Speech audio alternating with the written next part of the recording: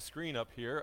This morning I'm using the New Living Translation, which reads a little differently, but I like the way it just kind of flowed with this psalm, so you can read along with me. I will exalt you, Lord, for you rescued me. You refused to let my enemies triumph over me. O Lord my God, I cried to you for help, and you restored my health. You brought me up from the grave, O Lord. You kept me from falling into the pit of death. Sing to the Lord, all you godly ones. Praise his holy name, for his anger lasts only for a moment, but his favor lasts for a lifetime.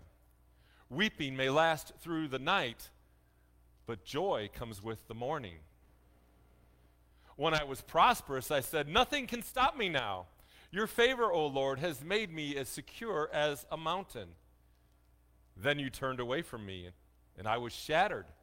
I cried out to you, O Lord. I begged the Lord for mercy, saying, what will you gain if I die? If I sink into the grave, can my dust praise you? Can it tell of your faithfulness? Hear me, Lord, and have mercy on me. Help me, O Lord. You have turned my mourning into joyful dancing. You have taken away my cloths of mourning and clothed me with joy, that I might sing praises to you and not be silent. O Lord my God, I will give you thanks forever. This is the word of God.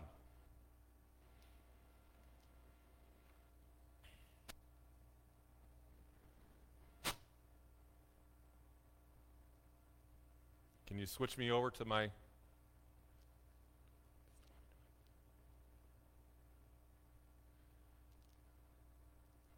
Dustin, can you go up and maybe...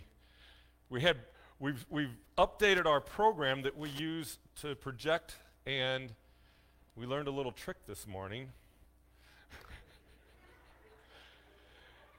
And Dustin knows the trick. He's the only one.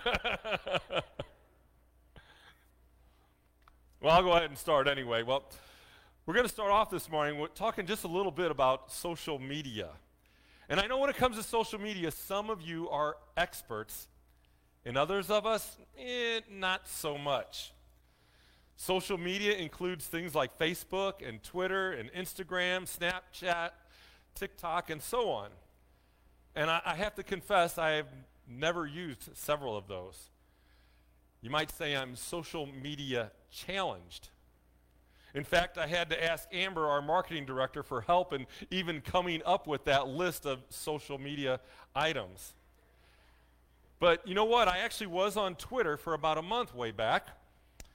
I think I had 7 people following me.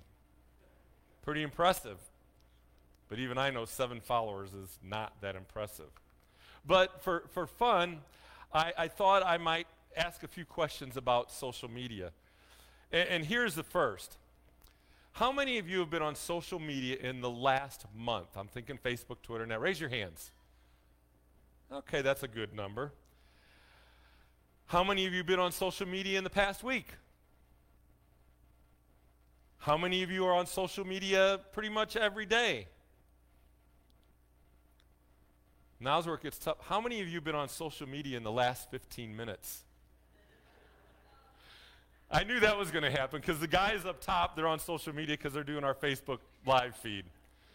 But the question is, well, I don't think there's anybody else, but how many of you are on it now? Other than the 2 guys up there. Well, even though I'm not very well versed in social media, I do have to admit I'm a little addicted to Facebook. And I also have to admit I probably waste a significant amount of time on Facebook. Now, I'm one of those people that I rarely post, I rarely comment, or like anything. I'm sorry if you have a birthday, I may not say happy birthday to you. I guess I'm what's called a Facebook creeper. I just check out what other people are posting. Well, my Facebook addiction happens virtually every morning. This is what a typical morning looks like for me. I start out the morning really strong. During breakfast, I read my Bible. Right now, I'm going through the Psalms, just like we're doing in our sermon series. Then I read my daily Bible devotional, and those are convicting and get my head and my heart started in the right direction. And then I pray. Sadly, though, my piety then quickly fails as I open up my iPad to read the latest sporting news. Reading about the Cardinals these days can be a little depressing, except for maybe this last week. Sports are then followed by a really quick review of the national news, and it never seems to be good news. But the national news often serves to elevate my pulse rate and get my blood pressure up, and it gets me fired up. And, who needs caffeine when you got the national news? And then the final thing that I do while eating breakfast, actually I'm usually finished by this time, is to look at Facebook. And I'll never get those 10 to 15 minutes back that I spend on Facebook. Now, don't get me wrong, though. There is a lot of good on Facebook. After all, our Sunday morning services are on Facebook. We're live right as we speak, and that's good. Another thing good about Facebook is seeing pictures of friends and family. It's awesome to see pictures from our King's Kids camp and VBS, our preschool, and my friends' vacations. And those kind of things make my day. Now, I have to admit, though, if a post is too long, if you get to the bottom and it says more, I rarely click on more. I don't usually watch videos on Facebook, but there's one type of video I have to tell you that always catches my attention. Cute videos of animals, especially of animals being rescued. So I can't tell you how many deer I've seen being rescued from an icy lake. If you haven't seen it, you got to watch one of those. I've also watched clips of raccoons with their heads stuck in cans. It takes a while, but they're eventually freed. I've spent way too much time on videos of people dragging a dolphin or a shark back into the water. Just 2 weeks ago, during breakfast, I watched a beached stingray give birth. Now, that's not something I would recommend you watch while eating breakfast. The rescuers grabbed each little stingray baby and tossed it into the ocean before they finally got mom back in the water to safety. Now, I don't think you can argue with me. That is entertainment at its best. And the rescue, there's something great about rescue. Of course, the greatest rescue of all time took place on the cross 2,000 years ago. Jesus saved us from ruin. He saved us from disaster. And if you think about it, the whole Bible is a story of redemption. It's a story of rescue, a story of restoration. God sent his son to rescue you and to rescue me. Through Jesus, we're restored to a right relationship with God. Rescue is awesome. Let us pray. Heavenly Father, we come to you this morning from all different places in life. Some of us realize our brokenness and we cry out to you to rescue us. Others of us might be living life on our own terms. We think we've got our act together. We don't think we need you, but we couldn't be more mistaken. Or maybe we're just numb. We're going through the motions. We aren't filled with joy, but we're not brokenhearted either. We're numb, just sleepwalking through life. God, wake us up. Open our ears and our hearts this morning. We thank you for rescuing and restoring us. We praise you, and may we bring you glory in everything we say and do. We pray in Jesus' precious name. Amen. As Pastor David mentioned a few minutes ago, summer's winding down, and so is our series that we're calling the Summer Psalms. In fact, today, as he said, is the last message in the series. And we're ending with Psalm 30, which we heard just a few minutes ago. Pastor David chose all the Psalms that we've studied, and I think you'll admit it's been a very good series. And I'm really glad that we're ending with Psalm 30 because Psalm 30 delivers a message of rescue and restoration. And it leads to joyful praise. If you really think about it, you and I aren't that different from that deer stranded on the ice, or a raccoon with his head stuck in a can, or a stingray on the beach. We need to be rescued. We can't help ourselves. We need to be restored. And then when we're saved, the only proper response is joyful praise. But sadly, like many of those little critters, those creatures who were saved, we often forget to express our praise. We're grateful to God. We just don't always express it. We go on with life, and we need a reminder to praise, and Psalm 30 provides that. See, first off, Psalm 30 is a psalm of rescue. David's first words in that psalm were, "I will praise you, Lord, for you have rescued me." David then provided an example of God's rescue. He wrote, "You refused to let my enemies triumph over me. O Lord my God, I cried to you for help, and you restored my health. You brought me up from the grave, O Lord. You kept me from falling into the pit of death." Rescue. Rescue can come in all different forms. Maybe we had an enemy, and it seemed like the whole mission of this person's life was to make us miserable.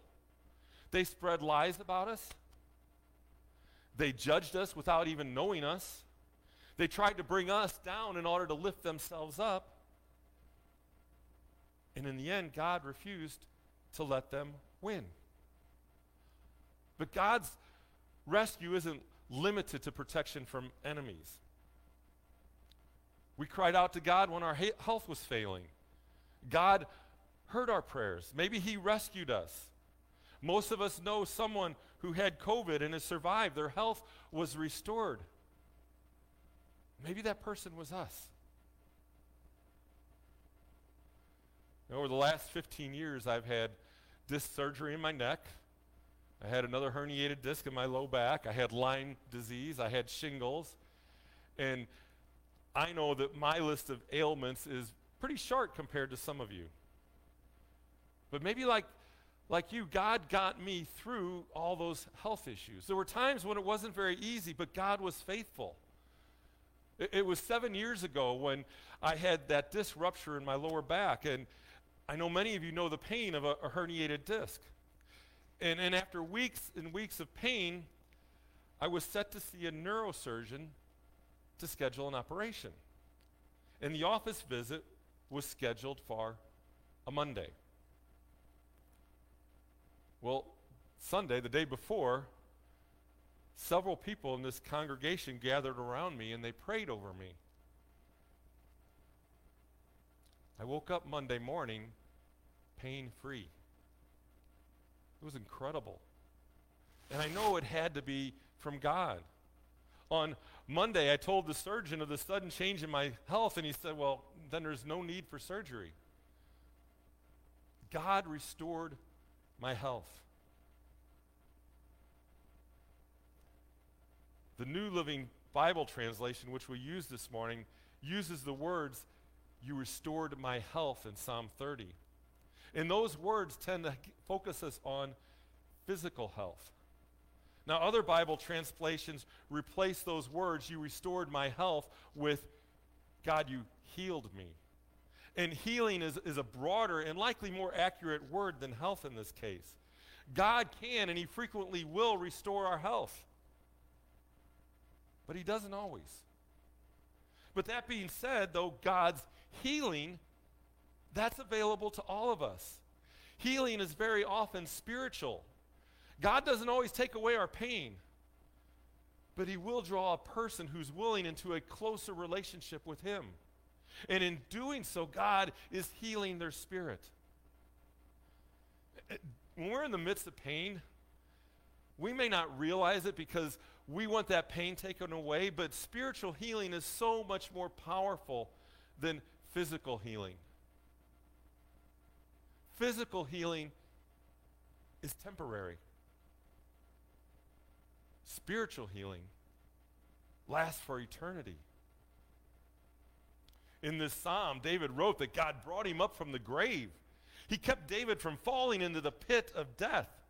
God literally saved David from death. If you remember your Bible, God had protected David from Saul, and later God saved David from his own son, David's own son.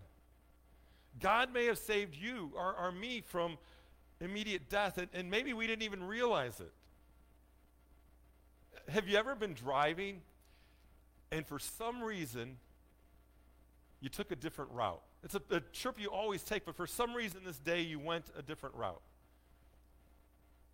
Maybe it was God's protection. Maybe something bad would have happened to you if you had gone your normal way. I don't know. But I do know this. Those who trust in Jesus as their Lord and Savior have been saved from hell. They are spiritually healed. As David continued writing in the psalm, he kind of takes an unexpected turn as he switches to the topic of God's anger. God's righteous anger and rescue are actually related. Because of our sin, Jesus had to rescue us from the wrath of God that we deserve. David said that God's anger lasts only a moment, but his favor lasts a lifetime. Weeping may go on all night, but joy comes in the morning. Have you ever wondered, have you ever felt that maybe God was angry with you?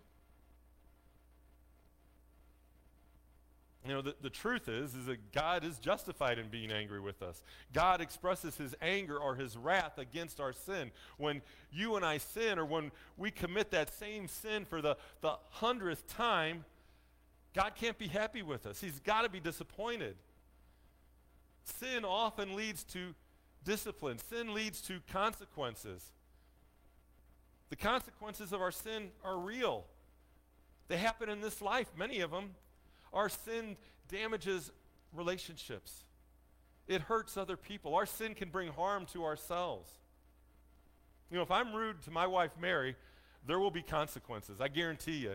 In fact, I don't know if you noticed this morning, but I've got all these marks on my head. Consequences. But not consequences of Mary. Consequences of spending too much time in the sun and going to the dermatologist. But think about it. When a child disobeys a parent, there are consequences. If we hurt a friend, it damages the relationship. When we sin against God, and all sin is against God, there are consequences. We might suffer. Very often we feel guilt. God may seem very distant from us when we're repeating the same sins over and over again. And the truth is, we have nobody to blame but ourselves. The good news, though, is that all of these consequences are temporary. David said God's anger lasts only a moment. Weeping, pain may last for the night, but joy comes with the morning because forgiveness is available to everyone. In Lamentations 3:22 and 23, we read, "The steadfast love of the Lord never ceases. His mercies never come to an end. They are new every morning. Great is your faithfulness." See, Jesus paid the ultimate consequence that we deserve for our sin when he died on the cross. Unforgiven sin leads to eternal separation from God. And Jesus nailed our sins to the cross. Through Christ, we're forgiven, we're reconciled, our relationship is restored with God. See, God has restored us, and that's the second major point of this psalm. Restoration. We need restoration. Jesus is the mediator that brings peace between our holy, righteous God and us as sinful creatures. Jesus is the one who brings that joy in the morning. Continuing in the psalm, David's next words in Psalm 30 provide an example of sin's consequences, and even God's restoration. David wrote this. He said, "When I was prosperous, I said, nothing can stop me now. Your favor, O Lord, has made me as secure as a mountain. Then you turned away from me, and I was shattered." When life is good, when everything's going our way, we can fall into the trap of forgetting about God. Most Christians that I know, we're great about coming to the Lord when we are suffering or facing uncertainty or someone we love is suffering. We come and we bring those prayers. But I don't know that I can always say that we do the same things when life is going great. We might pray, but somehow the depth of our prayer is missing. You know, many of us have a 401k or some other type of retirement plan. And when we're young, we might not think very much about our retirement. But as we get older, we start to monitor our retirement funds more closely. First, we do it a couple times a year, and then sometimes we end up doing it every day. And the truth is, we might become overconfident in our savings. We might picture that there's this golden years of financial security. We put our trust in our 401k. Jesus told a parable that kind of relates. He said, a rich man had a fertile farm that produced fine crops. And he said to himself, what should I do? I don't have room for all my crops. And then he said this, he said, what, I know. I'll tear down my barns and I'll build bigger ones. And then I'll have enough room to store all my wheat and all my other goods. And I'll sit back and I'll say to myself, my friend, you have stored away enough for years to come. Now take it easy. Eat, drink, and be merry. But God said to him, you fool, you will die this very night. Then who will get everything you worked for? And Jesus finished this parable by saying, yes, a person is a fool to store up earthly wealth, but not have a rich relationship with God. It happens to us. We can put our trust in a big bank account. We can trust in our own abilities. We can build our world around all the good stuff that we've got. And all that can disappear in a moment. And that's what David was writing about in Psalm 30. David was relying on his own self-sufficiency. He wrote, nothing can stop me now. Now, David in the Psalm knew that God provided his security. He said so. But his security somehow became tied to his prosperity and not to God. And God turned away from David, and David was shattered. And so David did what he should have done. He cried out to God. And if you read this psalm, it was kind of an unusual prayer. David pointed out to God that if he died, God would miss out on all the glory and praise that David could give him.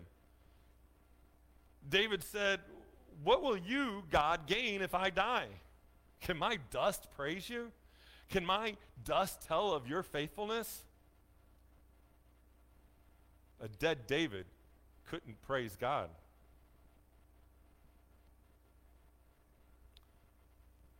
It might sound like David was doing some bargaining with God. I think we've probably all done that. We might wonder, was David saying to God, God, if you don't take care of me, it's going to cost you.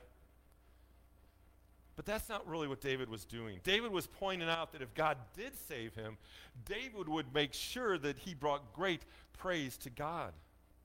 David's heart showed in his next words. He said, hear me, O Lord, and have mercy on me. Help me, O Lord. Those are the words of a very humble man who realized his very next breath depended on God.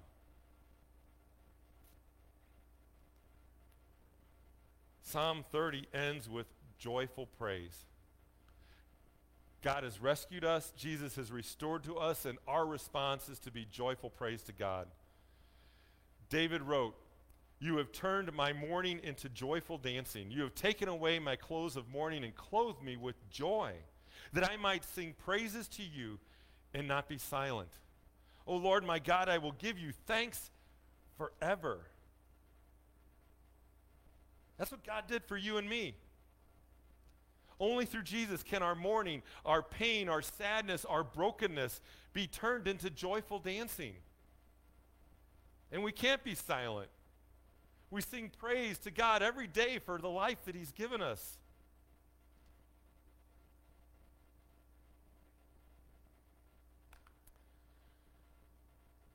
But I have to tell you, this morning I stand before you as a broken man.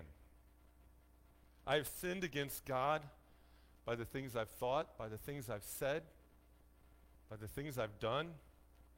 I've not lived my life the way God would have me live it. I've had times where I let down my family. I've disappointed my friends. I've been possessive and controlling and selfish and self-righteous and proud.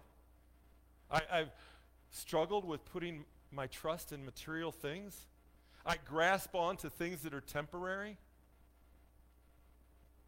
I don't give God my complete trust for today, much less for tomorrow. I deserve to have God turn his back on me. I deserve God's wrath. And I'm not alone. Y'all are right there with me. Every one of us is guilty of similar failings. We're all broken. We're all sinners. We all deserve God's wrath. And yet I can also say I stand before you this morning as a man filled with joy and praise for my Savior. I can do that because I know God's forgiven me. Jesus died and rose again from the dead for me, and he's done it for you as well. The Holy Spirit has begun a work in my life. And I'll tell you, he's got a lot of work to do. But it's been amazing. God has blessed me with a loving wife. He's given me kids, biological ones, and others who God has made part of my family. I have some of the best friends that a guy could ever want. God has provided for my needs, and he's also provided for many of my wants.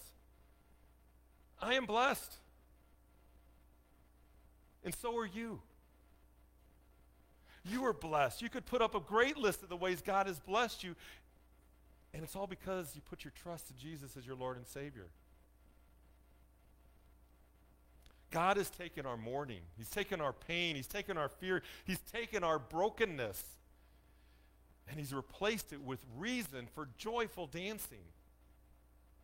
God has removed the stain of our sins and given us the covering of Jesus' righteousness. When God looks at you, when he looks at me, he doesn't see our sins. He sees the righteousness of his Son covering us. We have been rescued. Through Jesus, we have been restored. We are new creations in Christ, and we rejoice. We laugh, we sing, we tell others about Jesus. We, the children of God, bring praises and thanksgiving. We're to glorify God with everything that is in us.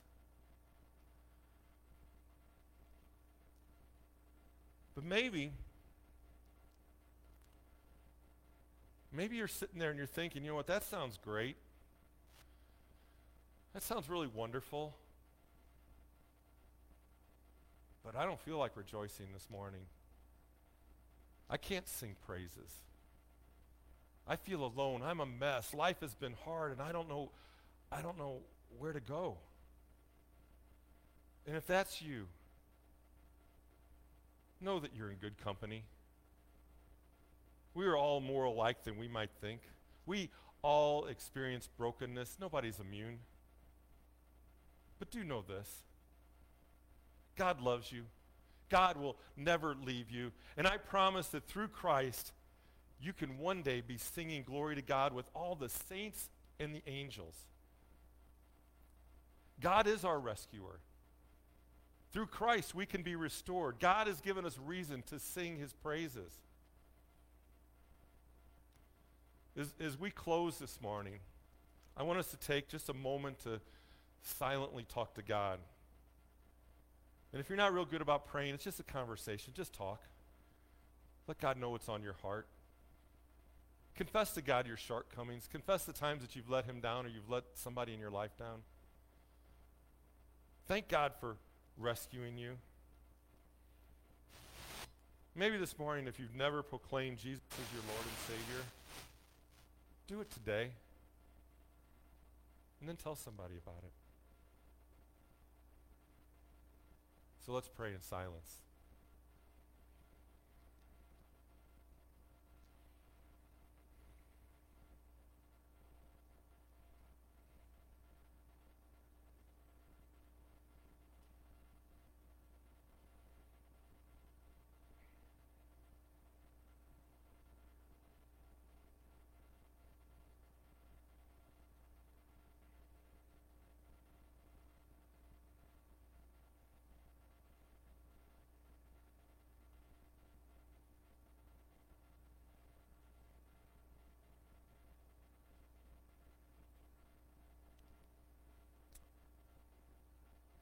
Amen. If you're able, let's stand as the band comes up and we sing our closing song.